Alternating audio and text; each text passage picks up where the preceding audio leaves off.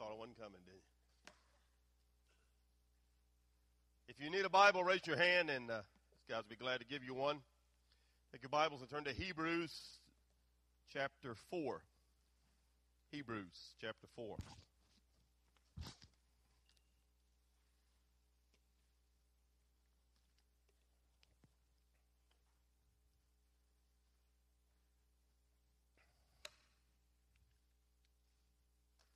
I was outside clearing my throat. I figured you'd rather me do it out there than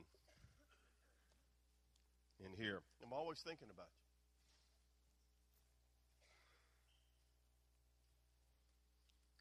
you. We mentioned one thing to you. We'll mention it a couple of times. If you'll take your big blue bulletin, the main one, that both campuses relevant. Russ will probably mention this at the end, but I'll make sure that, because I made a mistake, I like to rectify my errors. On the front of it, it says Easter service. Is that correct? And we're having two here, and it says 9:30 and 10:50. Is that correct? Yes, no? That mumbling, I don't know. That's wrong. It's 9:15. I mean, y'all like to come at 11:10 anyway, so what time's church start? Whenever you get here. This is not the Navajo reservation where you just start whenever. 10:50, but we do what we do. Anyway, 9:15 and 10:50 on Easter. My encouragement to you, those that are here all the time, is it's hard to tell, but primarily if you'll come at 9:15, usually visitors will come the latter hour, but last year it was reversed for some reason. I don't know, but you make a decision. 9:15 and 10:50. You're probably going to make that decision anyway, despite whatever I might have to say. But 9:15, 10:50 on Easter Sunday. Turn to Hebrews chapter 4. To the delight of everyone, we're through talking about the Sabbath for a while. I heard that. We're going to continue as we continue in our series. We're looking at the rest that we have as believers, and that God alone is my rest, my acronym, my rock, my expectation, my strength, my trust. And expectation means hope. And we're looking at, in this series, the rest of the week, that not just when we come together and meet together as the body of Christ and worship together, and it's so encouraging what Peter had to say today. It's so very apropos, and as well as the music and time we spend together in prayer and around the Word of God and in giving as an act of worship. But what do I do with the rest of my week? And what we're going to look at today and next week leading up to Easter, Palm Sunday and Easter, is we're going to look at, as Peter mentioned, Jesus Christ as our high priest, and how special that is, and particularly in this arena of understanding rest. Jesus, we were looking at last week, him talking about being Lord of the Sabbath, and that the Sabbath was meant to help us, not to be a burden. I told you we were going to talk about the Sabbath anymore, didn't I? I lied as usual. But what we're going to look at today, or begin to look at today, is that incredible fact. And I love to meditate on just simple little things in Scripture, and I think sometimes it's important that we just stop when you read something in context especially, and realize exactly what God is saying to you. And when you read the Bible and you study the Bible, or even something, and I know we joke about it, as simplistic as our daily bread, that God can really use that in your life as the Holy Spirit speaks that to you. Give you an example. Let me encourage you to do something. Every day, whether it's Our Daily Bread or if some other devotional book you might use, or if you're going to a Bible study class, or if you're studying for a class, like if you're in the Precept Covenant class, for example, you have homework every day. And even on Sundays, as you get up to come to church, and I know in the busyness, sometimes it's just that you thank God you can throw everybody in the minivan or the Suburban and get here. And God, we made it. And we were here at 11. Randy ought to be glad we made it by 11:10. We're here. But prior to coming, maybe like I got up this morning about 6 o'clock and I go start opening blinds and I look outside and all you can see is fog and realize that that'll burn off and what a great day it's going to be. And just to stop and say, wow, God, thank you for another day. But here's what my encouragement to you, my challenge to you a little bit, is say, okay, Lord, as I go into looking at your word in this devotion, in this time of study, or even on Sunday morning as I head to worship with the body of Christ at Christ Church, let it not be about me today. What do you, God, want Randy to get out of this? What do you, God, want Randy to learn today? What do you, God, want Randy to change, to do? I want my ears to be attentive.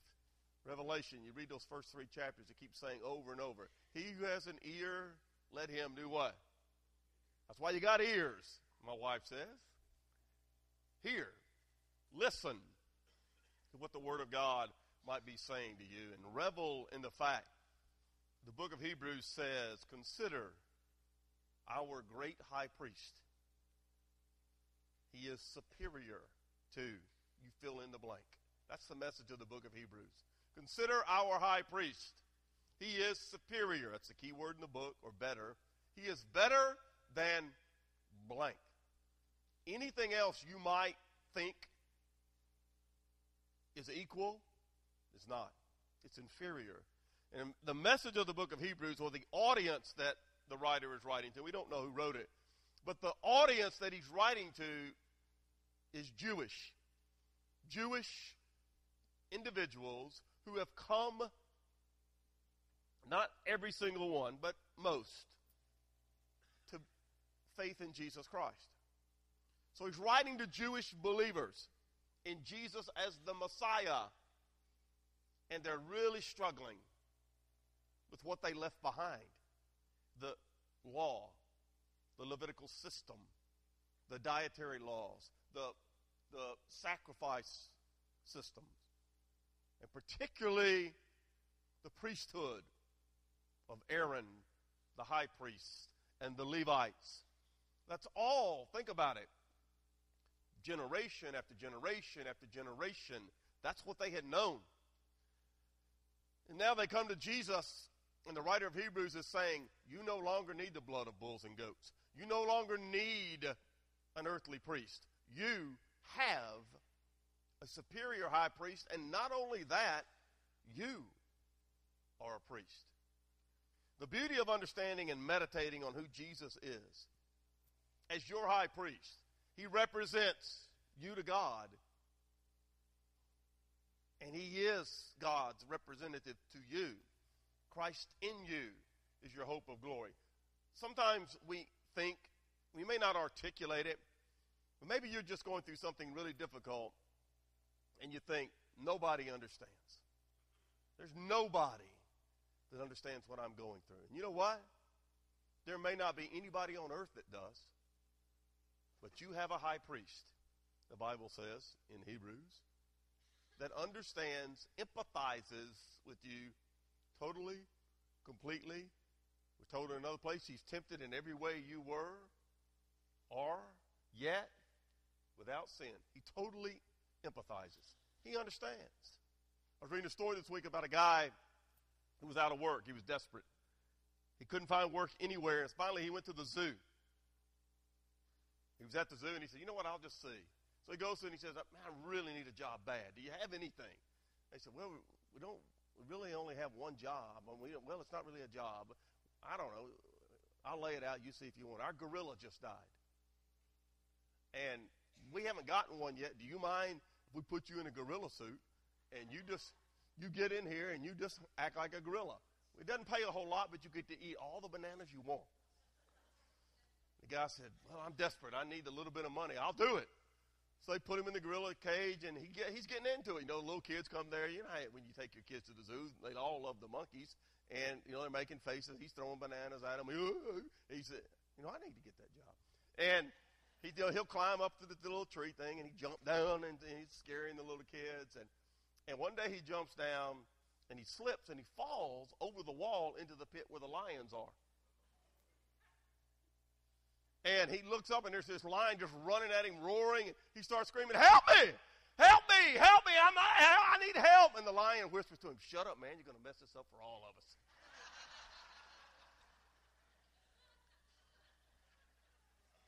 Now, the lion understood, didn't he?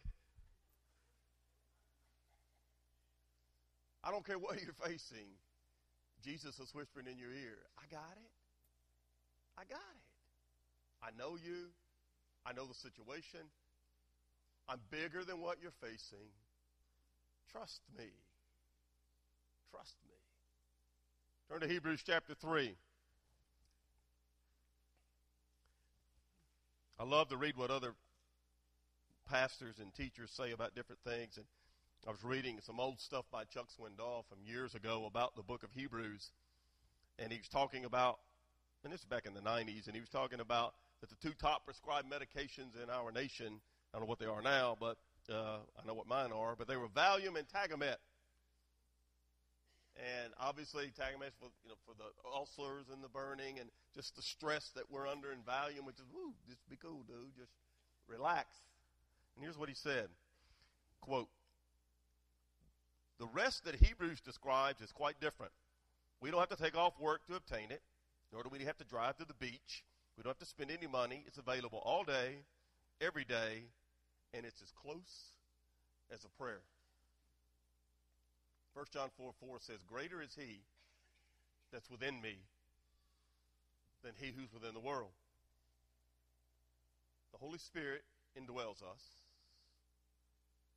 is our conscience, teaches us the Word of God, and then he's omnipresent. There's no place you're going to go this week that God's not already there. Meditate on that, and then go take something to relax. He's outside time. He's already in Thursday. I know some of you face some things this week that are really going to be difficult for you. And you may be approaching it with trepidation and fear. Your God is already there. Already there. Not just that he knows what you're going through, feels it, but he's already there, and he's in control of it. Now, does that mean it's going to go away? No. You may still have to walk through that valley and walk through that fire, but he'll be with you. He's in charge of it. He's God over it. And he says, just rest in me. God alone is my rest. Rest in the Lord. Wait patiently for him.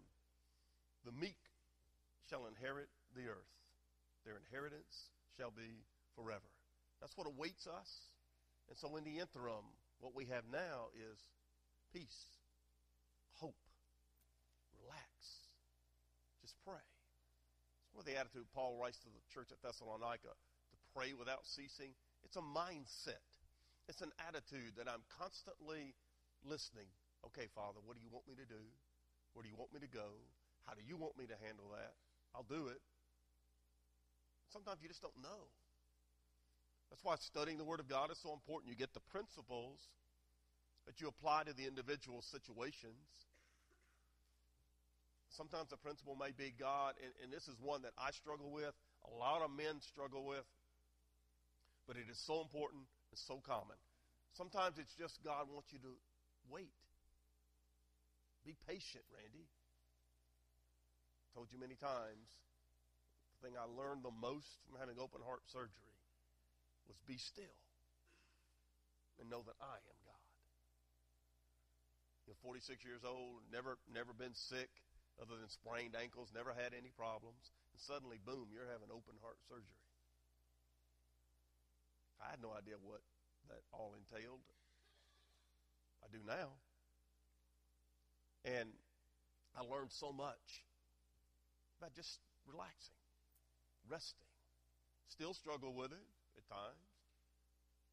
Resting. Letting God be God.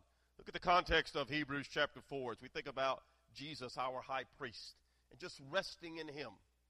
Chapter 3, verse 17. Let's start there. I said 4, but let's start in 3:17 and set the context. 16. For who, having heard, rebelled? Indeed, was it not all who came out of Egypt, led by Moses? Peter was sharing this with us earlier. Now with whom was he, God, angry 40 years? Was it not with those who sinned, whose corpses fell in the wilderness? They weren't allowed into the promised land. To whom did he swear that they would not enter his rest? But to those who did not obey. We see that they could not enter in because of unbelief.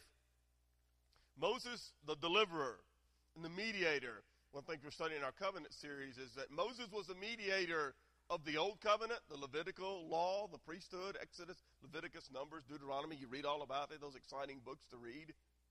God gave the law to Moses to mediate for the people. He leads them, the deliverer, out of Egypt, bondage. He says, go to the promised land. I've already given it to you. I promised it to Abraham, to Isaac, to Jacob. It's yours. Go get it. They literally are at the Jordan River looking over into the land that God says is yours. When Joshua is now their leader, and they don't go in. Ultimately, Joshua leads them in, and they conquer the land. But why did they not go in? See right here the context. They did not trust God. God had already said, it's yours. I have given it to you. Go get it. You remember when they sent the 12 spies in? Joshua and Caleb and 10 other spies. And they came back, and the 10 spies said what? Ooh, those people are giants. They're huge. We look like grasshoppers in their sight. Joshua and Caleb said what? God has promised it to us. It's our present possession. Let's go get it. I don't care how big they are. Let's go get it. It's ours. So they had a committee meeting and a vote. And what did they decide? Nah, we're not going in. Those foods are big. They don't go in. Ultimately, Joshua and Caleb do. They believed God. They trusted God. That's what rest is about. They literally are looking at it. So now look at chapter 4, verse 1. Therefore, in light the context, therefore, let's learn a lesson from the Jews, our ancestors. Let's learn a lesson that when God makes you a promise, what does it mean? He will do it. How many times has God lied? And the answer is none. So, therefore, what he wants them, the writer of Hebrews says, remember this, that there's a promise of rest.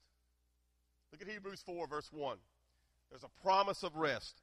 Therefore, since a promise remains of entering God's rest, let us fear lest any of you seem to have come short of it.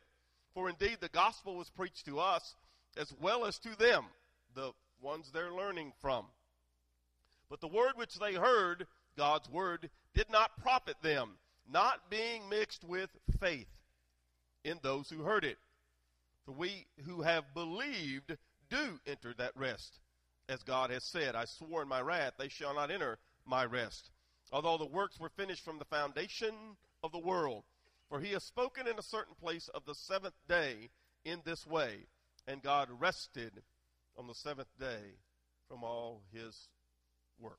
A promise of rest remains. Look at verse 1. Therefore, since a promise remains of entering his rest, let us fear lest any of you seem to have come short of it. The word promise is really interesting when you understand the audience that he's writing to. Remember, they are Jewish followers of Jesus Christ. Jewish Christians. Today they call themselves Messianic Jews. And notice he says to them, a promise remains. Two things I want you to notice. That it's definite. It's definite. And when God says to you, I make you a promise, he makes you a promise. He keeps his word. So he says to you, there is a rest. The writer of Hebrews says, it remains. The word promise is used in the book of Hebrews 14 times. That's significant. 14 times in this letter to Jewish Christians, he says, God makes you a promise. There's a promise. There's a promise. There's a promise. Because if you were Jewish, you would always hearken back to the promises. The promises. The promises. You said you believed God, yet the example here. God, through Moses, delivers them from bondage in Egypt, leads them. Now you're at the Jordan. Go, cross over, take the land. They don't trust God's promise. Remember, the great promise that everything in the Bible flows from is what God told Abraham. I'm going to give you a land, more descendants than you can count, and a seed through whom everyone will be blessed. Then Galatians tells us that seed was Jesus Christ. The land, to this day, if you heard the speech from Benjamin Netanyahu before Congress, one of the things he focused on, and they always focus on, is what? Our land. Our land. Our land. Never again.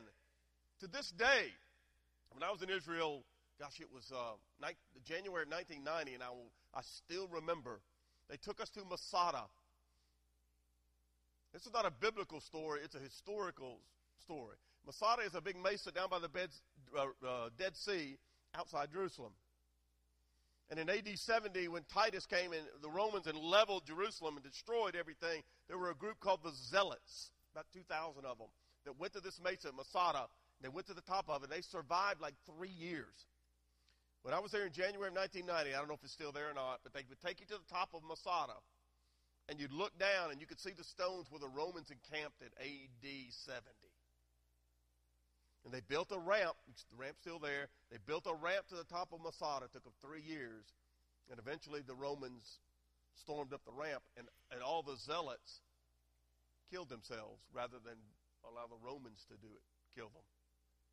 To this day, every Jew is required, I think it's 18 to 22, to serve in the military. You go through your training, and at the end of your training, you go to the top of Masada, and you say 2 words: never again. Never again. That little bitty country, the size of West Tennessee, is the one country on the face of the earth that has a backbone. Wonder why? Because they have to. They're surrounded by enemies. And they still, to this day, worship the land. It's the land God promised us. Never again. If you listen to Netanyahu's speech closely, particularly at the end, what did he say? If we've got to stand alone, who's he speaking to? The United States of America's assembled Congress, those that showed up. And he said to them, if we have to stand alone, we will stand. Now for us, what does that mean? They stood and they looked at the promised land, and they didn't trust God. Joshua and Caleb did. The rest of them got to wander around for 40 years and not go in until another generation got to go in under Joshua and take the land. So here's what he's saying. There's a promise of rest. For them it was Canaan. For us, it's heaven. Both eternally and right now in my life as a believer.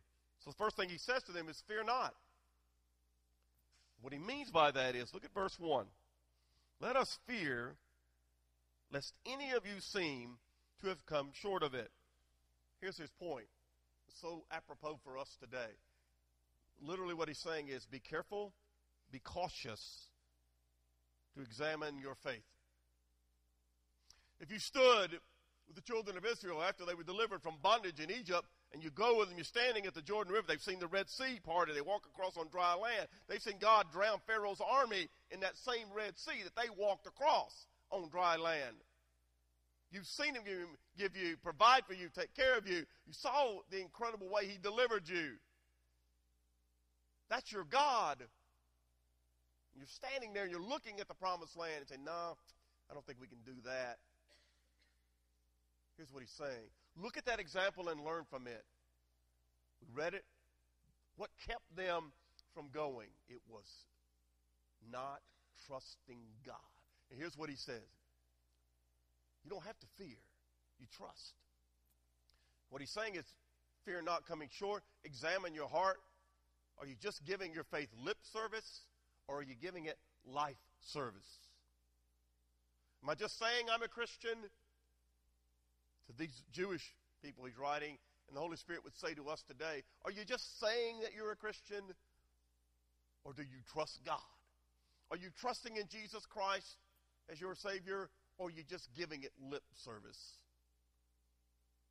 Is Jesus your life? Philippians 1:21, for me to live is Christ. For me to live is Christ. And to die is gain. Is that your life?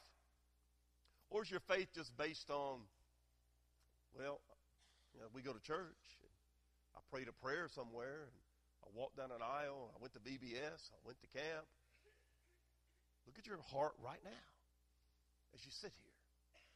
Examine it. Fear not. You don't have to fear. Jesus took your penalty. You trust him. Don't come short. Are you trusting in yourself? Are you trusting in what you can do, what you have done? There are none righteous, no, not one. All my righteousness is as filthy rags. For all have sinned and come short of the glory of God. But in Jesus, I'm declared righteous. Only in him. We don't have to fear. Your faith has to be in the gospel. Look at verse 2. For indeed, the gospel was preached to us, as he writes, as well as to them. As well as to them, Israel. The gospel here in the context is the promise of rest. Canaan was the shadow. Jesus is the substance, just like we talked about with the Sabbath. But the gospel didn't profit them because it wasn't mixed with faith. I love the idea of mixed with faith. It's a beautiful illustration of this. The idea there, not mixed with faith, in Greek, was the process by which food becomes nutrition. Here's the idea. I can lay out a beautiful banquet before you, but until you take it, ingest it, and let the saliva and the other stuff in your body turn it into nutrition, does it benefit you? No. That's exactly what the phrase means in Greek. God has laid out this beautiful picture for you of rest. It's yours in Christ. There's your promise. You don't have to fear. You put your faith in the gospel. Ingest it. Let it do its amazing work in you, and it will benefit you. It didn't profit them, the ones who didn't put their faith in God. It didn't profit them. I went to church Sunday after Sunday after Sunday my whole life till I was 16. And at age 16, I was born again. And it began to profit me. It began to do its work in my life. It began to change me, mold me, shape me. There's that promise. And it's for believers. Look at the next verse, 3. We who have believed do enter that rest. We who have believed. And he goes on to show, quoting in 3 and 4, Genesis 2:2, God did the work, and then he rested. God did the work, and then he rested. And then you see some warnings. Look at verse 5. Again in this place, they shall not enter my rest. Back to verse 3, they shall not enter my rest. All of these are quotes. Those are quotes from Psalm 95. He quotes again back at chapter 3, verse 11, verse 15. He quotes Psalm 95 several times. Written 400-something years after this. And here's the idea. After Israel didn't go into the promised land. That rest wasn't just for Israel at the Jordan River to cross into the promised land. That rest was for David, who wrote Psalm 95. And that rest was for you as you read the book of Hebrews to the original audience and for us today. So your neighborhood that you live in, the people you work with, people in your family, You can look them in the eye and say to them, there is a promise of God that you can have rest. Tuesday of this week, I had to officiate at a funeral. And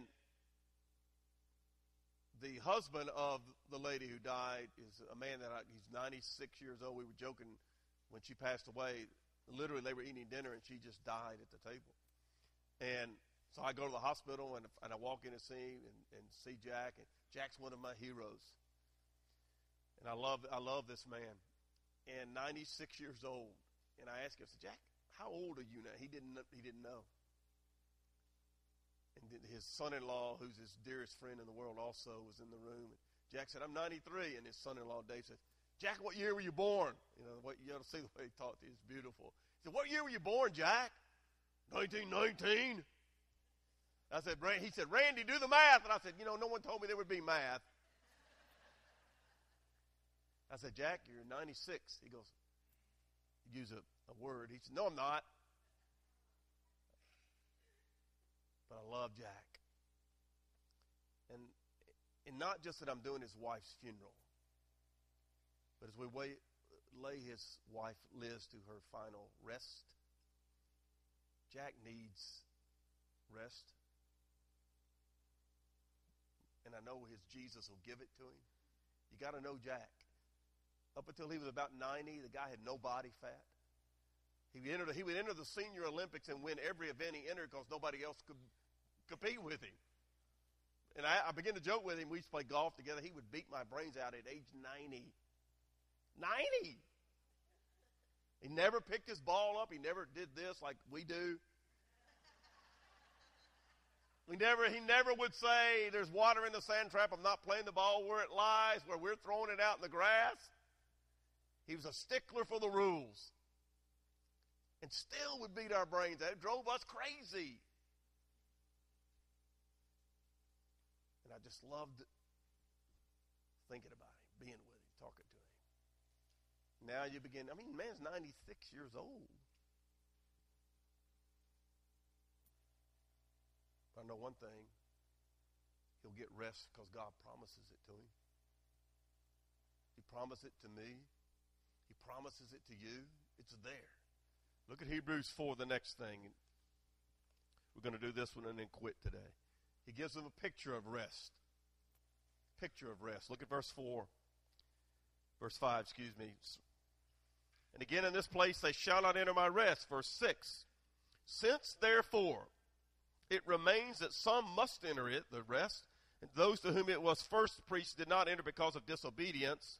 Again he designates a certain day, saying, in David, today, after such a long time, as it has been said, today, if you will hear his voice, do not harden your hearts. For if Joshua had given them rest, then he would not afterward have spoken of another day. He gives three pictures of rest. Sabbath, we've already dealt with at length. I'm not going to go back and do that one. Then he mentions David. Interesting. We talked about Psalm 95. 500 years after Israel was conquered by Joshua, David is writing about this rest. Here's the point.